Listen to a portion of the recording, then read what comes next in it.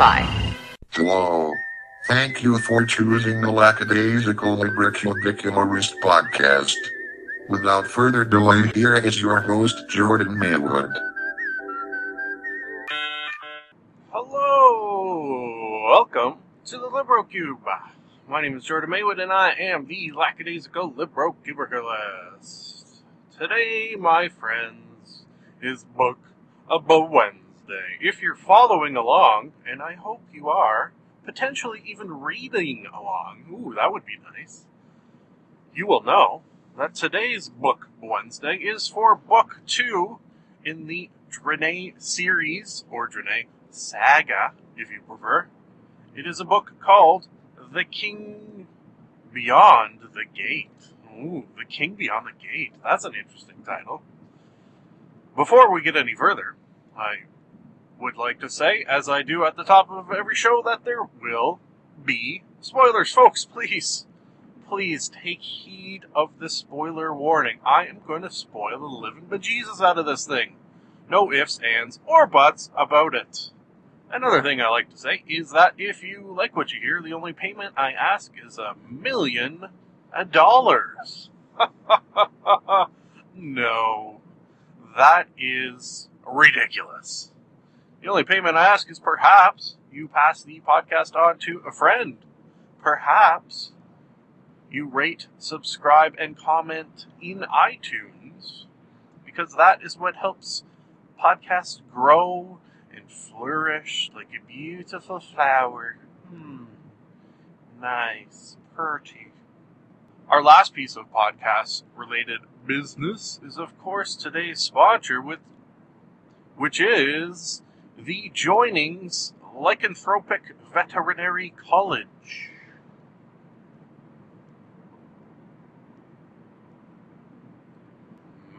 Once again, today's sponsor is the Joinings Lycanthropic Veterinary College. Thank you to them. Very, very much appreciated for your sponsorship today for this Book of a Wednesday, and that rhymes, and you know it rhymes. Basically rhyming day with day, which is the lazy man's rhyme, but I am lackadaisical about the whole rhyming business.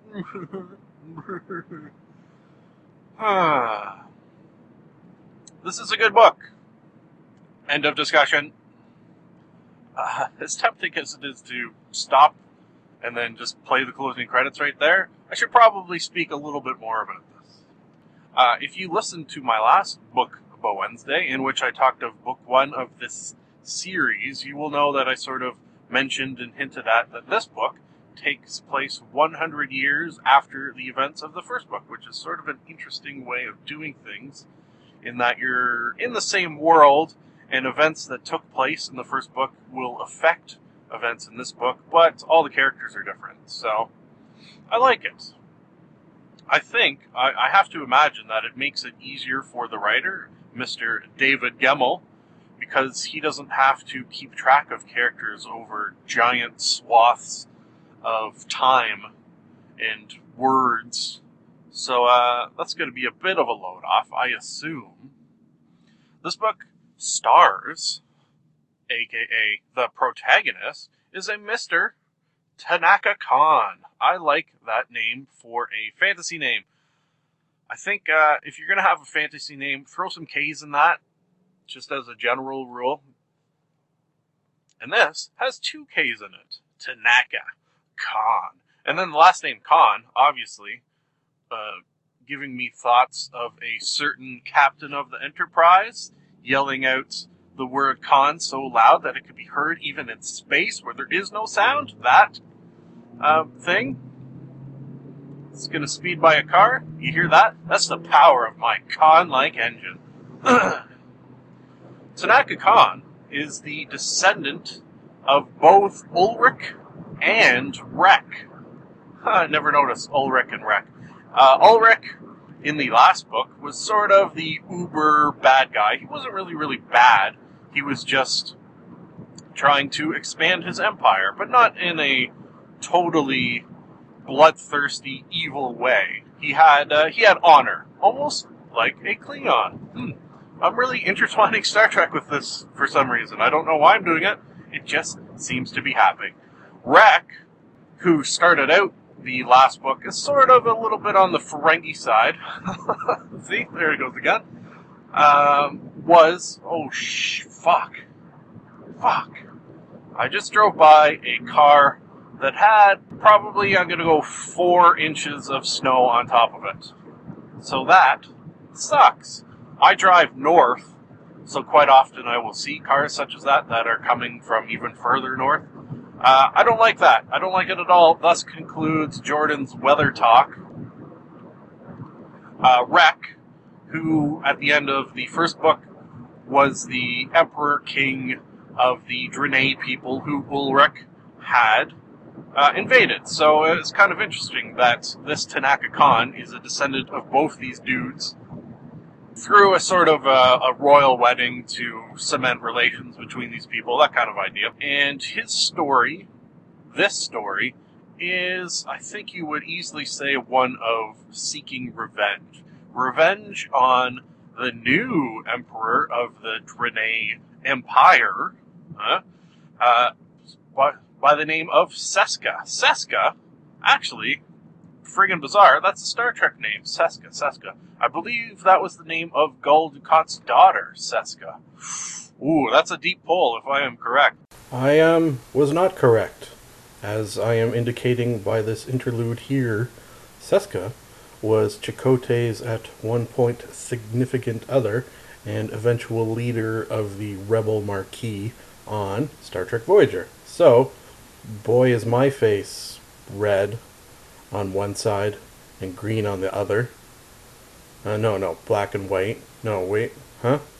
Anyways, back to this episode, after now that I have corrected myself. Oh boy. Seska?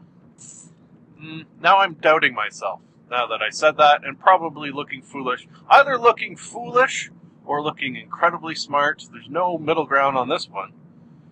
Anyways, Seska, who is this sort of murderous, evil, we learn eventually totally insane, just bug fucking nutty, crazy emperor, and that's a guy's name in this, a girl's name in Star Trek, who has used his power to kill those around him, to seize power, if that makes sense, and I think worst of all, unearthed the joinings. The joinings are sort of werewolfy in the sense that I think perhaps lycanthropic is more accurate because it is combining humans with animals.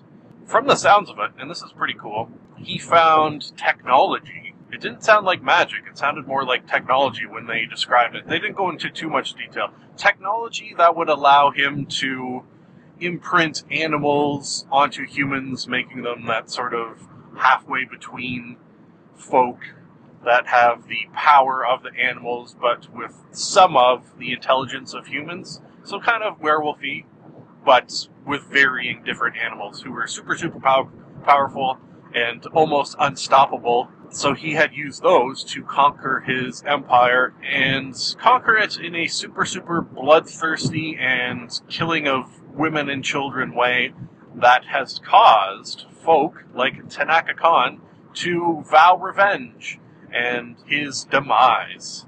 This is an interesting book in that Tanaka starts out the book with saying, okay, I'm going to go kill this Seska, one man versus this person. I know if I assassinate him, I will be killed shortly after, but it will be worth it.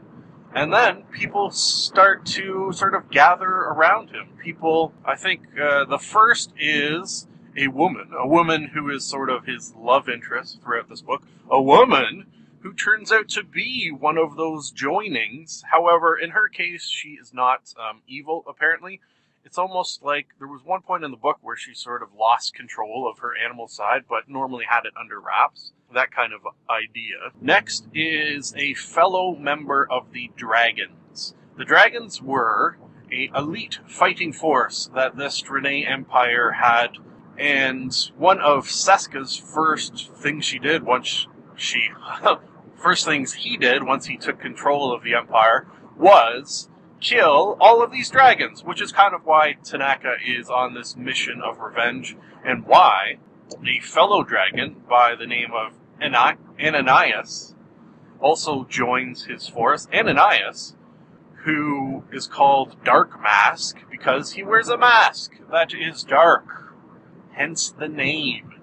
He wears said mask because he was a arena fighter for this Seska character, and Seska didn't like that people loved him as a arena fighter, I guess because he was always winning.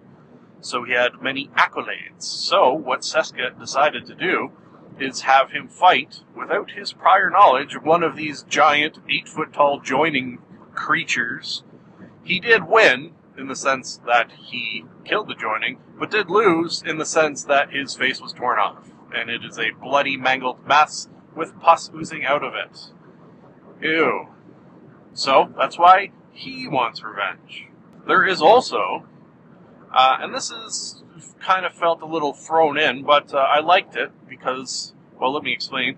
Also joining this, at first, ragtag band is a black guy. No kind of other way to say it. I think if you look at this globe in which these events are taking place from sort of a very, very hot, desertous place, where Tanaka and all these other people live, most of them have never seen a black person before, so he's kind of out of place in that regard, that he is from a foreign land, and people quite often think he is evil for that fact. It's almost like, say, picture medieval Europe, and then there's just a black guy shows up and people wouldn't know what to think. Sort of that vibe.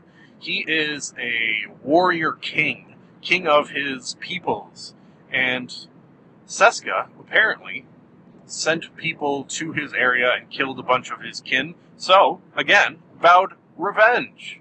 See, just oozing with revenge, this book, which I don't mind a good revenge tale. He is super, super good with weapons, and just sort of, if he had to, say, go through a TSA checkpoint, they would lose their shit because he's pulling weapons out of orifices and just laden with weapons like no other, and knows how to use all of them. In fact, at one point in this book, and this is a bit of a spoiler, he kills 9 joinings. 9 of them. That is impressive. He's one of the most powerful men in this book. However, does in the process die. Sadness. So, dies protecting a bunch of kids. So, died a hero.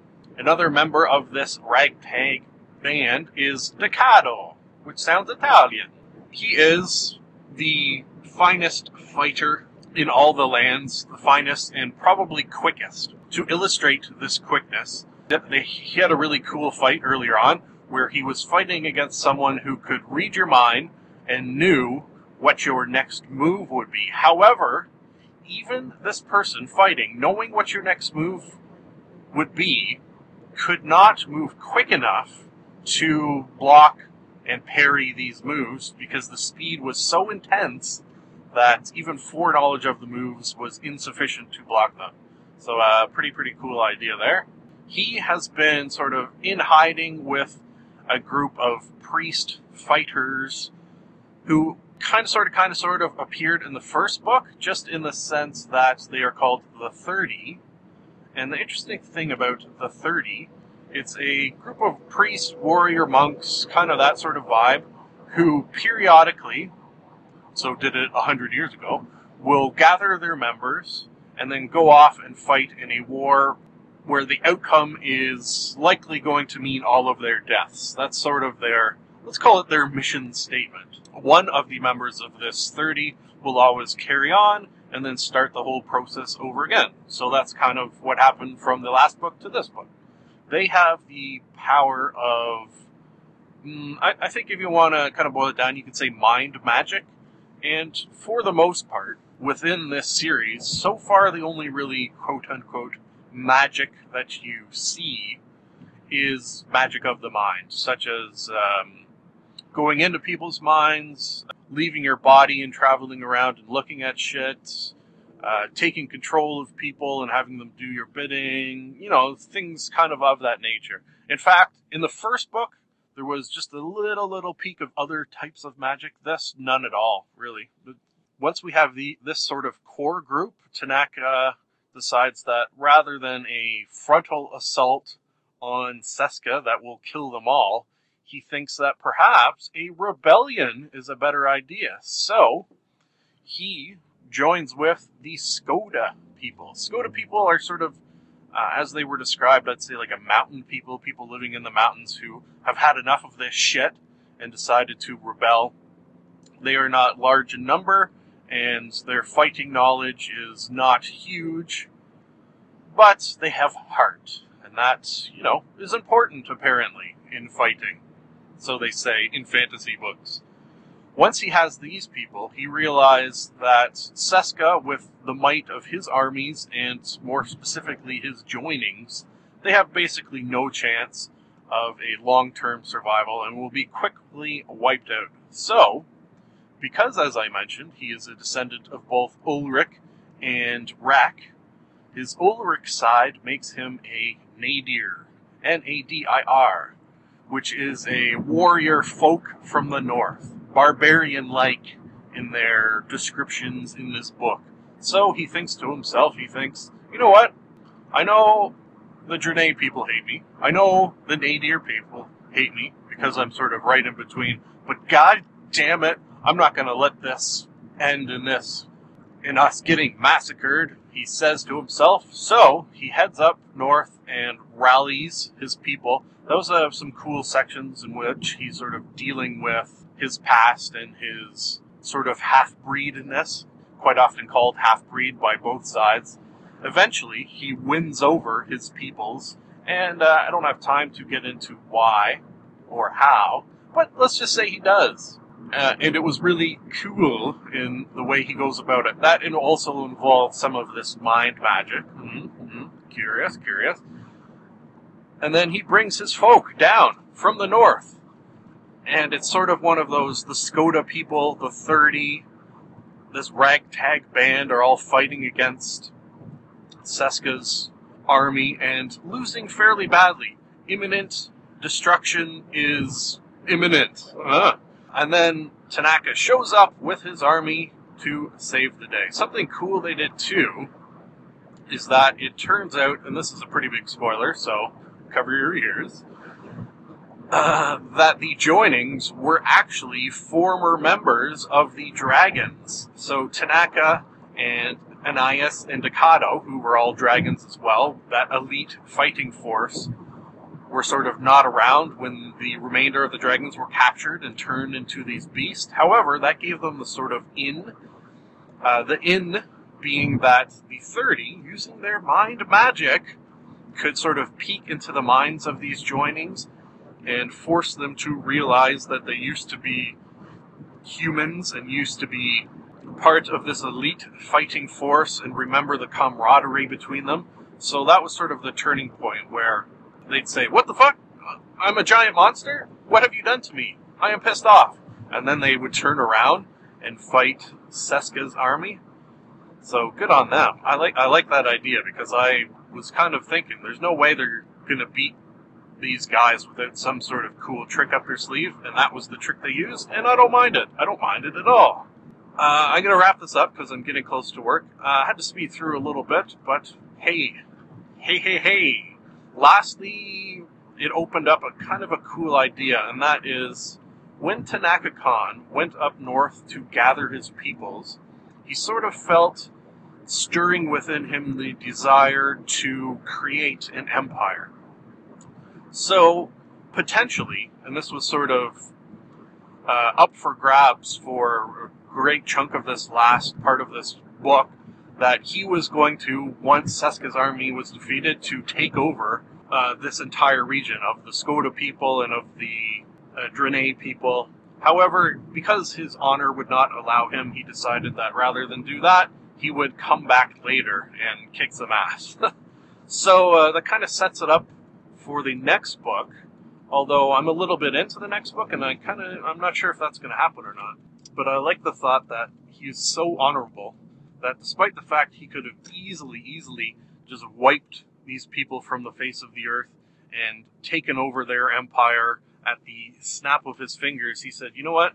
These people were my friends. I decided I was going to help them, and I am going to help them. But, and he says this to the leader, sort of a la Schwarzenegger, a la Arnold Schwarzenegger, he says, I'll be back. And that's how the book ends, with his threat of coming and killing them all later. So, is he a good guy? Is he a bad guy? Yes. Yes, he is. Folks, that was fun. I enjoyed it. And I will say, as I do, just about every time I do one of these things, and that is, it is nice to be nice to the nice.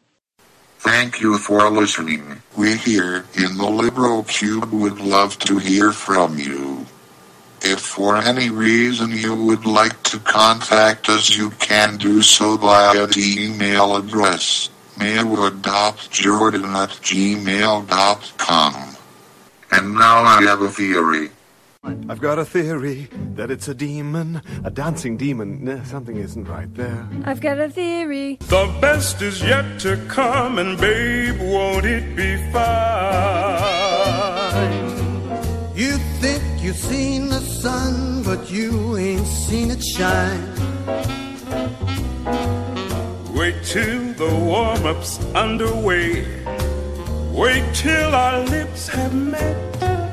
Wait till you see that sunshine day. You ain't seen nothing yet.